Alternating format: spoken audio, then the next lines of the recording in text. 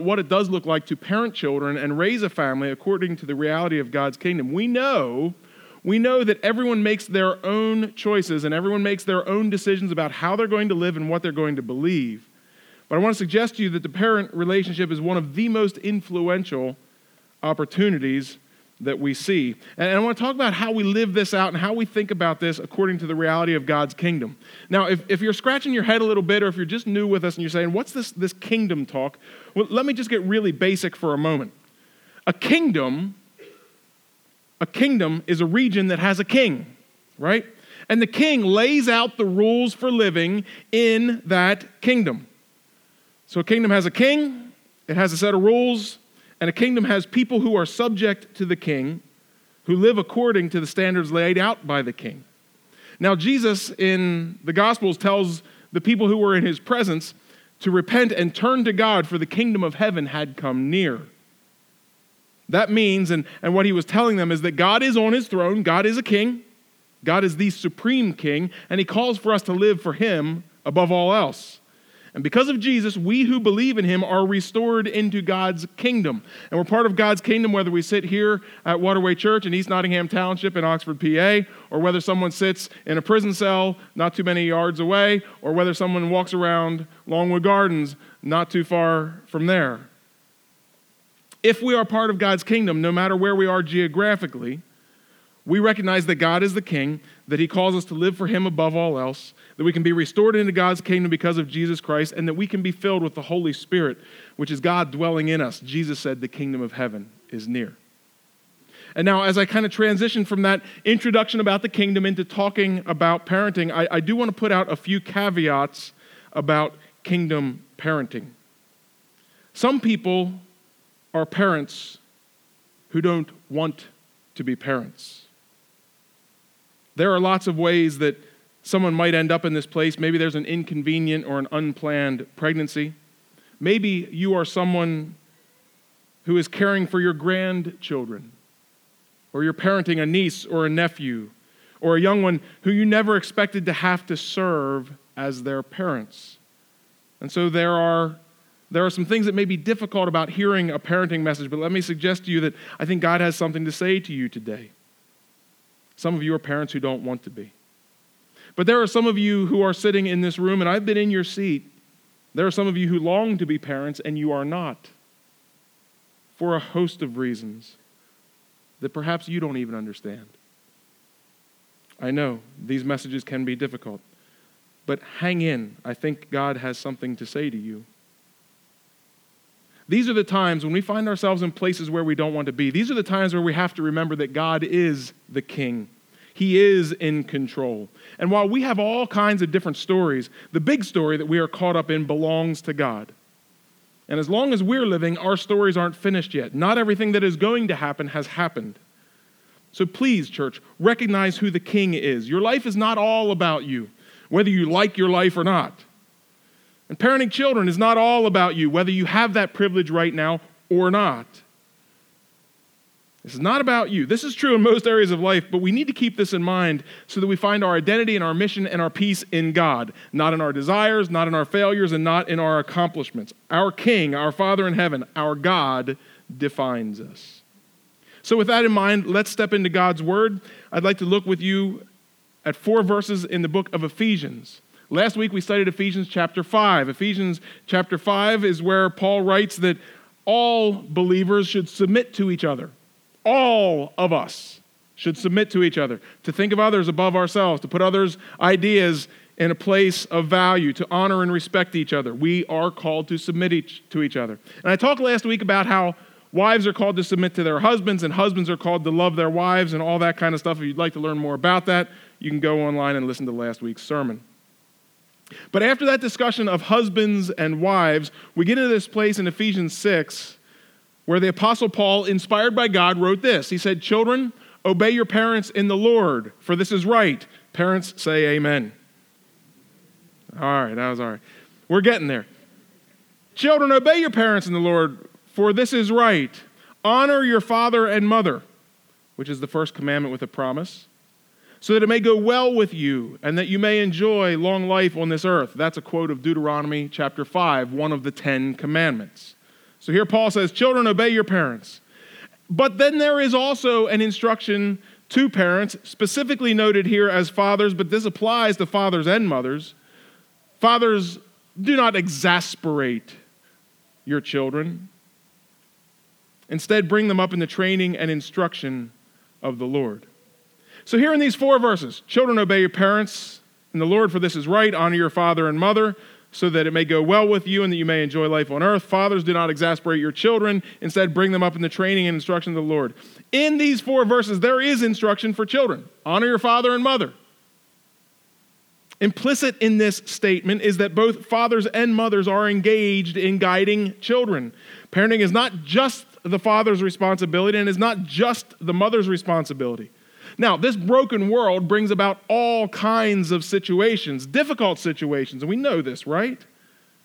We know that not all fathers are present, not all mothers are present. We know that people are taken from us before we wish. There are all kinds of situations, but what we find in this verse is that God's intention, God's design is that fathers and mothers raise kids together. And God is very clear in the Bible that children are to honor their parents. They don't honor their parents above God. Kids, if your parents ever tell you to do something that God says not to do, listen to God. Listen to God. But we can see in Ephesians 6 that there is also instruction for parents, particularly fathers. Do not exasperate your children. What was the word that Ross read this morning in the newer translation of the NIV? Do not embitter your children, from Colossians chapter 3. Do not exasperate your children. Some other translations even say, do not provoke your children to anger. Now, kids get frustrated at their parents. How many of you have ever been frustrated with your parents? Raise your hands really high if they're sitting beside you. Kids get frustrated at their parents. This is how it goes. People don't like the guardrails. People don't like the input that is given sometimes. But exasperation and provoking to anger and embitterment, this is all really more about an ongoing parental behavior that builds resentment or anger in a kid. There are lots of ways that can happen. There are all kinds of traps that fathers and mothers fall into in dealing with their children. Sometimes it's smothering. Can't spell smother without mother. Wait, that's not on the page. Maybe it's smothering, not allowing the child to have appropriate freedom for their age and for their situation, right? You all have seen other people who had too tight a hold on their children. You saw how the children sometimes got angry or embittered because there was just too much. Sometimes in families there is favoritism. Parents pick one kid over the other one. And this causes exasperation. This causes anger. This causes resentment, right? Sometimes kids are compared to other kids, even their own siblings. Did any of you ever hear, oh, you should be more like your brother or more like your sister? You like it when you hear that, don't you? No, we don't. But some parents, not even realizing what they're doing, they fall into these traps and they embitter their children. They exasperate their children. God says, parents, don't do that. Sometimes parents push achievement so hard. The kids know they will never live up to their parents' designs for them. This can build resentment. This can build anger. And I'm not talking about challenging your children and encouraging them and telling them to study or practice or do the things that they ought to do. What we're talking about here is the kind of stuff that is just so over the top and so extreme that the kid almost has no chance but to get angry and get frustrated and lash out. Always, we parents have ideas for our children, and we got to edit the way that we say these things. But God says, do not exasperate your children. Don't smother them or play favorites or compare them or push achievement. Parents, do not withhold love or affection. Some of you had a father or a mother who was distant and cold. And though you would say that perhaps they did the best that they could, you knew that there was affection that they didn't give you, and you missed it. Some people are able to just kind of set that aside. That's how they were and deal with it. But for some people, that provokes anger. And there are some fathers and mothers who choose not to give that affection to their kids. God says, don't do that. Don't exasperate your children. Bring them up in the training and instruction of the Lord. And then there are those terrible stories where parents, fathers and mothers, abuse or neglect their children. physically, verbally, and in all kinds of ways that we're not going to make a catalog of today. No, parents, and here fathers are specifically addressed, are supposed to bring up children in the training and the instruction of the Lord. This means all kinds of biblical instruction needs to be passed along, but chief among those instructions is the command to love. Because what did Jesus say? The most important commandment, love the Lord your God with all your heart, soul, and mind, and strength, and love your neighbor as yourself. Parents, that applies to you as you deal with your children. Children, that applies to you as you deal with your parents. And this must be instructed because children don't do this on their own. Every once in a while, you have a kid that's easier than the other kids or more compassionate than the other kids, and maybe they seem to take care of themselves. But parents, you need to teach your children the way that they should go. Because if you don't, someone else will. Let's hope and pray that if someone else does teach them, that they teach them well. But I think we all can understand how dangerous it is if we step back and allow all the teaching to happen somewhere else, especially in this dark world, right? We need to teach our kids to love the Lord, to love their neighbors, and to love themselves. And this is why God says, don't exasperate your children or provoke them to anger, but teach them to love and live in holiness and serve God above all. I mentioned a number of ways that anger might be provoked, but parents, remember that hypocrisy provokes perhaps as much anger as anything else. Fathers, parents, as you instruct your children, your instruction must be both spoken and lived. Preaching only goes so far. In fact, preaching can turn someone off if the preacher is not living the message. And some of you parents have been empty preachers. Not on purpose, and not all the time, but there have been times where you've told your kids to do something that you were clearly not doing. Do that once or twice, and there'll be some frustration, and it'll move on. Do that for their whole childhood, and there will be anger, and there will be resentment, both at you and the thing that you were trying to instill in them. Our vision statement here, Ross mentioned it this morning. We want to see everyone we know become more like Jesus. As a church, we want to proclaim with word and deed the love of God and the saving power of the gospel so that people can be saved and grow in understanding and behavior and in service to God and others. We want everyone we know, including ourselves and perhaps most of all our families, to become more like Jesus. How do we do this? We don't exasperate people, but we train and instruct in the Lord. This is what we're trying to do as a church. That makes sense. This is what you're supposed to be doing in your households too, fathers and mothers. So how do we do this? What's this look like, right? We've got the theory, we've got the Bible verse. What do we do? Well, I wonder, for those of you who like alliteration and outlines, I got something for you here. I wonder if your greatest opportunities in the stages of parenting and dealing with children come down to these three. First of all, presence. Presence in the early years to establish your priorities. We'll come back to that and repeat it, but presence in the early years. Second, I think really important is predictability in the teen years to embed your priorities. And then finally, prayer that embodies your priorities. Let's unpack that a little bit. First of all, presence in the early years. Parents, you need to establish your priorities with your kids. The things that you intend to do, the things that are important to you, the things that you feel like need to pass on, you need to be intentional about establishing that with your kids. And when your kids are little, when they are young, like these little ones who are here in front, your presence matters more than perhaps anything else. In Proverbs 22:6, it says that we are to start children off on the way they should go, and even when they're old, they will not turn from it. But you need to be there to be able to establish that, right? Some of you have rigorous work schedules. I know, I understand that. But when you're not at work, are you present for your kids? Or are you just wrapped up in your own life, your own hobbies, your own concerns, and your own cares? Are you present for your children, fathers and mothers? Are you as present as you need to be? Not just paying attention to, are they fed and do they have a place to live and are they wearing enough clothes right now? But are you paying attention to their being, who they are, and how they're built? Melanie showed me this passage in this book. Josh McDowell was the speaker at one of our church conferences back in the fall. Josh has written a lot of stuff over the years. He wrote a book, and I've only read a little bit of it, but I've been enjoying it so far. It's called Set Free to Choose Right. And I'm going to do something I don't do very often. I'm going to read you a page out of this book because this hit me, and I think parents, this could be really helpful for you as you think about what it means to be present for your kids.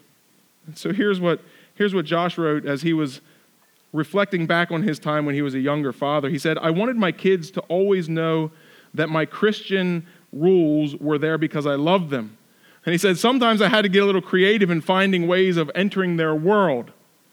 He said, when my son Sean was around 10 years old, he was really into sports cars. He often cut out magazine pictures of cars like Maseratis, Lamborghinis, and Ferraris. He pinned them up on his bedroom wall and thought they were so cool. Any of you lived through that, either as a parent or a kid? Here's what Josh McDowell said. He said, I noticed his newfound interest, and one day I really surprised him. I looked through the Yellow Pages. Young people, the Yellow Pages is a book where we used to look, and you could look up topics, and it would give you phone numbers of people and especially businesses that could help you out. But Josh McDowell looked in the Yellow Pages. His son Sean's about my age, so when the boy was 10, it was a different time. It says, I looked through the Yellow Pages and picked out some of the top sports car dealerships in Beverly Hills. Then I sent each car dealer a letter that said, and this is continuing to be a quote, he said, I'm a desperate dad. I'll do anything to spend time with my son, and right now he's into sports cars. If I pulled him out of school and brought him up to your showroom, would it be possible for us to take some test drives? I want to tell you up front, I'm not interested in buying a car. Here's what Josh McDowell said. He said, amazingly, I got positive replies from every dealer. I called and made appointments, and we drove up to Beverly Hills, 150 miles away, for a day in sports car showrooms. And what a day it was. I waited in the showrooms while Sean went out on test drives with salesmen and tried out just about every big-name car you can think of. As he came by the showroom in each car, he always waved to me with an irrepressible ear-to-ear grin stretching across his face. He was so proud. Along with the test drives, we got posters, some of which were autographed by famous race car drivers. It was an incredible day. On the way home, I asked Sean which cars he liked best and chatted about all the flyers, books, and posters he had collected. Then I gently switched the subject and started asking him how our Christian values related to spending a lot of money on expensive sports cars. You know, Sean, I said, all these cars are fun, but they cost huge amounts of money. Let's think about what God has called us to value as a family. And through a series of questions, I began to probe the difference in the value of those cars and the value of God's love for us, what Christ did on the cross, what that means in terms of how we use our resources and how we fulfill the purpose of our creation. And with that beginning, I led my 10-year-old son to discover the emptiness of materialism in a way that was much more effective than simply giving him a set of rules on how to spend money wisely. I like that. I like that. There's a father who was present. Did he get his message across to his child? Yes, it seems like it. He was able to instill his values and pass along his theology. This is what Christ did for us. This is how much he values us. This is how much we value the resources that we've got. But he did it by tapping into this passion that his son had and then asking questions. Not the kind of question, well, what are you doing? But hey, what do you think? What about that? That's powerful stuff. Parents, especially in those early years, especially if your kid's in that 10 and under crowd, are you present? Are you present enough to be able to establish your priorities in your children? If you're not, I would suggest that the other things that are stealing your time, you better look at them really closely and see if it's worth it. These years are going to go quickly. If your kids are a little bit older, maybe they're not just a 10-year-old into sports cars, maybe they're a 19-year-old that has one. What do? I want to suggest to you that just as presence in the early years to establish your priorities is important, I think predictability, especially in those teen years, and maybe even stretches into the 20s, but predictability in those teen years is really important as you embed your priorities in your kids. As your kids begin to step into their own decision-making and discernment, you want these years of exploration and growing independence to help your faith and values grow deep roots in the hearts and minds of your kids so that your faith can be mirrored in them one day. You want to see them grow up to love Jesus the way you do, right? You want to see them have Christian values the way you do, right? They're not going to be exactly like you, but don't you want to see your kids grow up with that kind of faith? Isn't that your hope? You can't make it happen, But you sure can help it happen by being predictable in the teen years. Not predictable as in, well, dad has his routine and he's going to come in and he's going to sit in that chair for this long and then mom's going to make the same supper again and then tonight we're going to do the same boring thing. I mean, kids think everything is boring, so boring is boring. But what I'm talking about as far as predictability is that you are able to be seen for who you are and your kids know how you would handle a situation. Because when your 13-year-old or 15-year-old or 18-year-old is stepping out into the world, don't you want them to think about things the way that you might? You don't want them to think about things the way that you did when you were a kid, right? How many of you have said, kid, don't do what I did? A lot of parents have said that thing, and we meant it. Keep saying it. But parents, wouldn't you just love it if you could download your knowledge and wisdom right into your kids? Well, we can't plug in like that yet. But you can be present when they're little. And you can live out your values with such consistency and with such determination in their growing up years that when they do go out in the world, they're going to have to make their own decisions, but they don't have to wonder, what should I do? Because they know what you would think. They know how dad would deal with this because they've seen dad deal with it the same way every time. They know how mom might think about that because they've had that conversation with mom over and over and over again. Do you know what I'm saying here? Presence for the little ones, but some predictability for the teen years so that those kids can think in a way that might be able to drag them beyond their inexperience and help them to make good decisions. It's strange now and wonderful, but my parents attend this church, and they're sitting here in this room, and now I'm going to talk about them for a moment. Mom and Dad, I'm sorry. Thank you for being present and for being predictable, and thank you for your prayers. But I remember a time I was 19 years old. I was a freshman in college, and so I had been living away from home for a couple of months, and I came back home over Christmas break. I had a job where I worked with a buddy of mine from high school. We worked in his dad's company in Lancaster doing HVAC work. And there was one day over that Christmas break where it was a Friday, and in the morning it started snowing really hard. We were in Lancaster, we were working, and at about 11 o'clock, the dispatcher called us all out and said, come back in, it's snowing too much. It was one of those things like, 4 or 5 inches an hour kind of a snow. He said, come on back, we're quitting at lunchtime, we're sending everybody home. And so Dustin and I got excited because, hey, we had the rest of the day off, and it's snowing. That's really fun when you're 19. You old people, remember what it was like when snow was fun? It was snowing, and we're going home, and Dustin had just gotten a new GMC Blazer, Jimmy. 4-wheel drive, we were excited, and we got this idea as we were driving back to the shop to drop off our vans and get in our vehicles to go home. He said, hey, why don't we go up to the cabin for the weekend? And I had never been to Dustin's cabin. It was about 2.5 hours away, and he said, yeah, we've got the afternoon off. Neither of us had anything to do on Saturday and Sunday. He said, why don't we take the new truck and we'll go up to the cabin. It'll be great. There won't be anybody on the roads because it's all snowing. And we looked at each other and said, yeah, let's do this. And I got home, and it was just after lunchtime, and I was starting to pack up stuff, and Dad was still at work, but Mom was at home. She said, what are you doing? I said, well, me and Dustin are going to go to the cabin this weekend. She said, no, you're not. I said, no, Mom, you don't understand, which is always the first line of a great plan for a 19-year-old kid. You don't understand. The truck's 4-wheel drive, and we're going to wear our snow clothes, and we're going to stop at Fergie's and get a bunch of groceries, and it's going to be great. We'll be in the mountains. And Mom said, no, you're not going. I was a 19-year-old who had been away from home for a couple of months. And you guys know what it's like, especially for teenage boys, listening to Mom's guidance. That's a hard thing. That's a hard thing to navigate. And so Mom, she didn't exasperate me, but I was exasperating her. She said, well, you're going to have to talk to your dad. And so I called Dad at work, and I explained our plan. And he said, well, and I can still remember this. I don't know if you do, Dad. But he said, well, if I was you, I wouldn't go.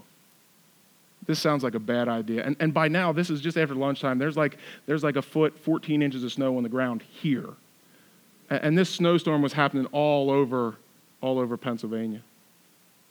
He said, if I were you, I wouldn't go, but I'm not going to tell you what to do. Right? I was 19. I wasn't 12, I wasn't 14, and I wasn't walking off into some life of sin, right? He said, I tell you, I wouldn't do that. Well, in my mind, I heard, Dad said it's all right.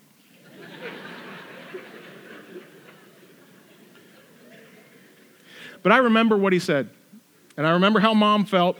I remember how Dad felt about it. I remember how the lady at the checkout register at Fergie's felt about it.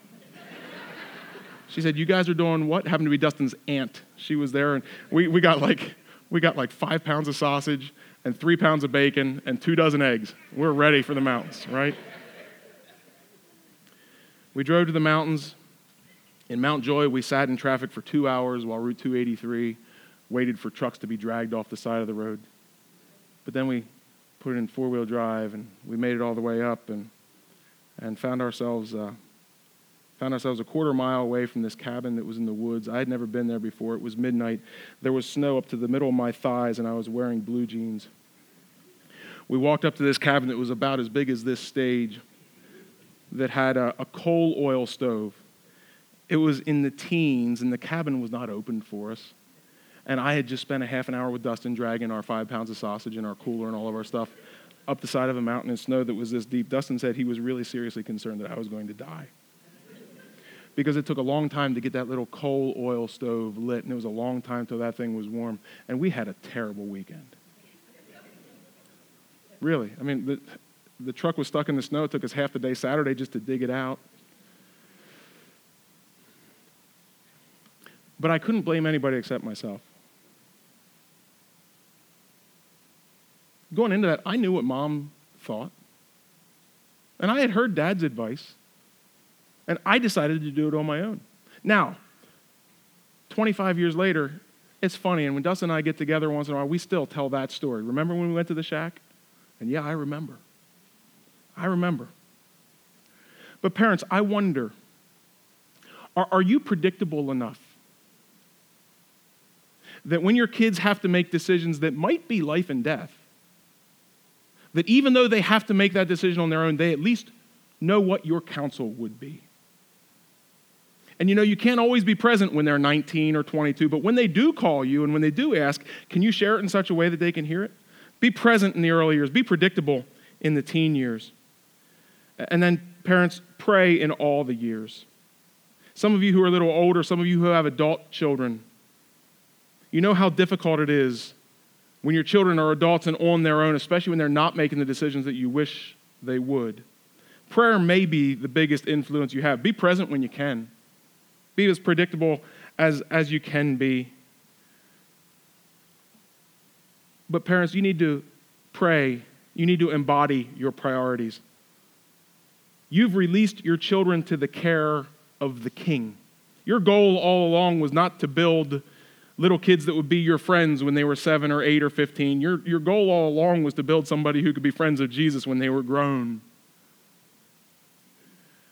Are you praying for them? If you're behind, if you weren't present, if you didn't show any kind of predictable values, and if you hadn't been praying, preaching may not help much, but you can pray. You can always pray. Now I'm going to wrap up with this. At the beginning of the sermon, I talked to 2 groups of people for whom parenting is a tough topic. Those who are parents who don't want to be, and those who long to be parents and who are not.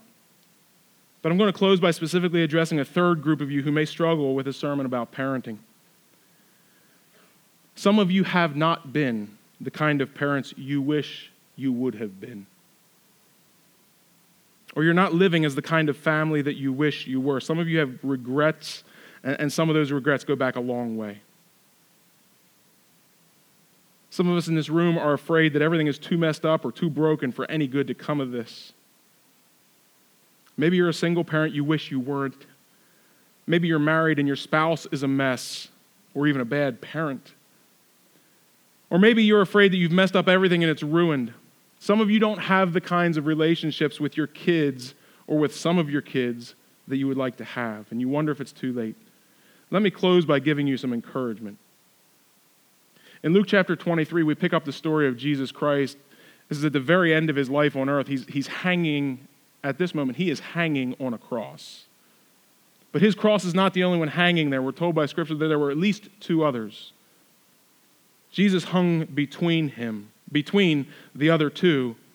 And it says in Luke 23, verse 39, that one of the criminals who hung there hurled insults at him. Because remember, the cross was just Rome's tool for capital punishment, right? The cross was what the government did to put to death those who had been found guilty of some terrible crime. One of the criminals who hung there beside Jesus hurled insults at him. Aren't you the Messiah? Save yourself and save us. But the other criminal rebuked him. Listen to these words, church. This is Luke 23:40. Don't you fear God, he said, since you're under the same sentence? We are punished justly, for we are getting what our deeds deserve. But this man has done nothing wrong. See, he knows. This criminal knows. On the last day of his life, in the last hours of his life, hanging on a cross, feeling like he deserves it. He knows the truth of who he is and what he's done. But he's finally woken up, because in Luke 23:42, that criminal said, Jesus, remember me when you come into your kingdom. That's a statement of faith, people. He looked at Jesus and said, Jesus, you are entering a kingdom. You are a king. He said, Jesus, would you remember me? He knew he was a criminal. What did he say? He said to the other guy, he said, we deserve this. Now, you and I could argue for a long time. Did they? Should they? Huh? He said, I deserve this. I'm getting what I deserve. But he turned to Jesus in that, is there a later moment in life than that? He turned to Jesus, this thug. Jesus, remember me when you come into your kingdom. And Jesus answered him, Luke 23:34. Today, truly I tell you, today you will be with me in paradise. Church, that's the power of the gospel. The power of the gospel and the truth of the gospel is that Jesus can forgive and heal and restore anything that is broken. This is our hope. This is our only hope. Because even those who are present and predictable and praying are not perfect. Even those parents who have done everything still have to watch their children make bad mistakes sometimes, because children grow up to be people who have to make decisions of their own. But even that man who had made a string of decisions that put him on death row, even when his parents were certainly watching and wondering perhaps was there anything they could have done, that man was touched by Jesus Christ and his eternity was changed. Parents, do your best to be present and establish your priorities. Do your best to live predictably and enforce your priorities. Pray hard and embody your priorities. But in all of this, recognizing that parenting ultimately is not about you, remember that it's about using your influence and opportunity to lay groundwork so that your children and those in your care have the best possible opportunity to ask Jesus to be their Savior, to recognize that God is their King, and to spend eternity in heaven with you. Will you pray with me?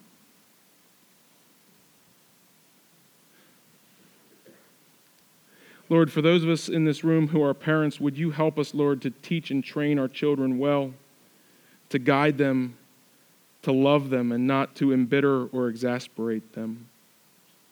Lord, forgive us for the times that we've been wrong.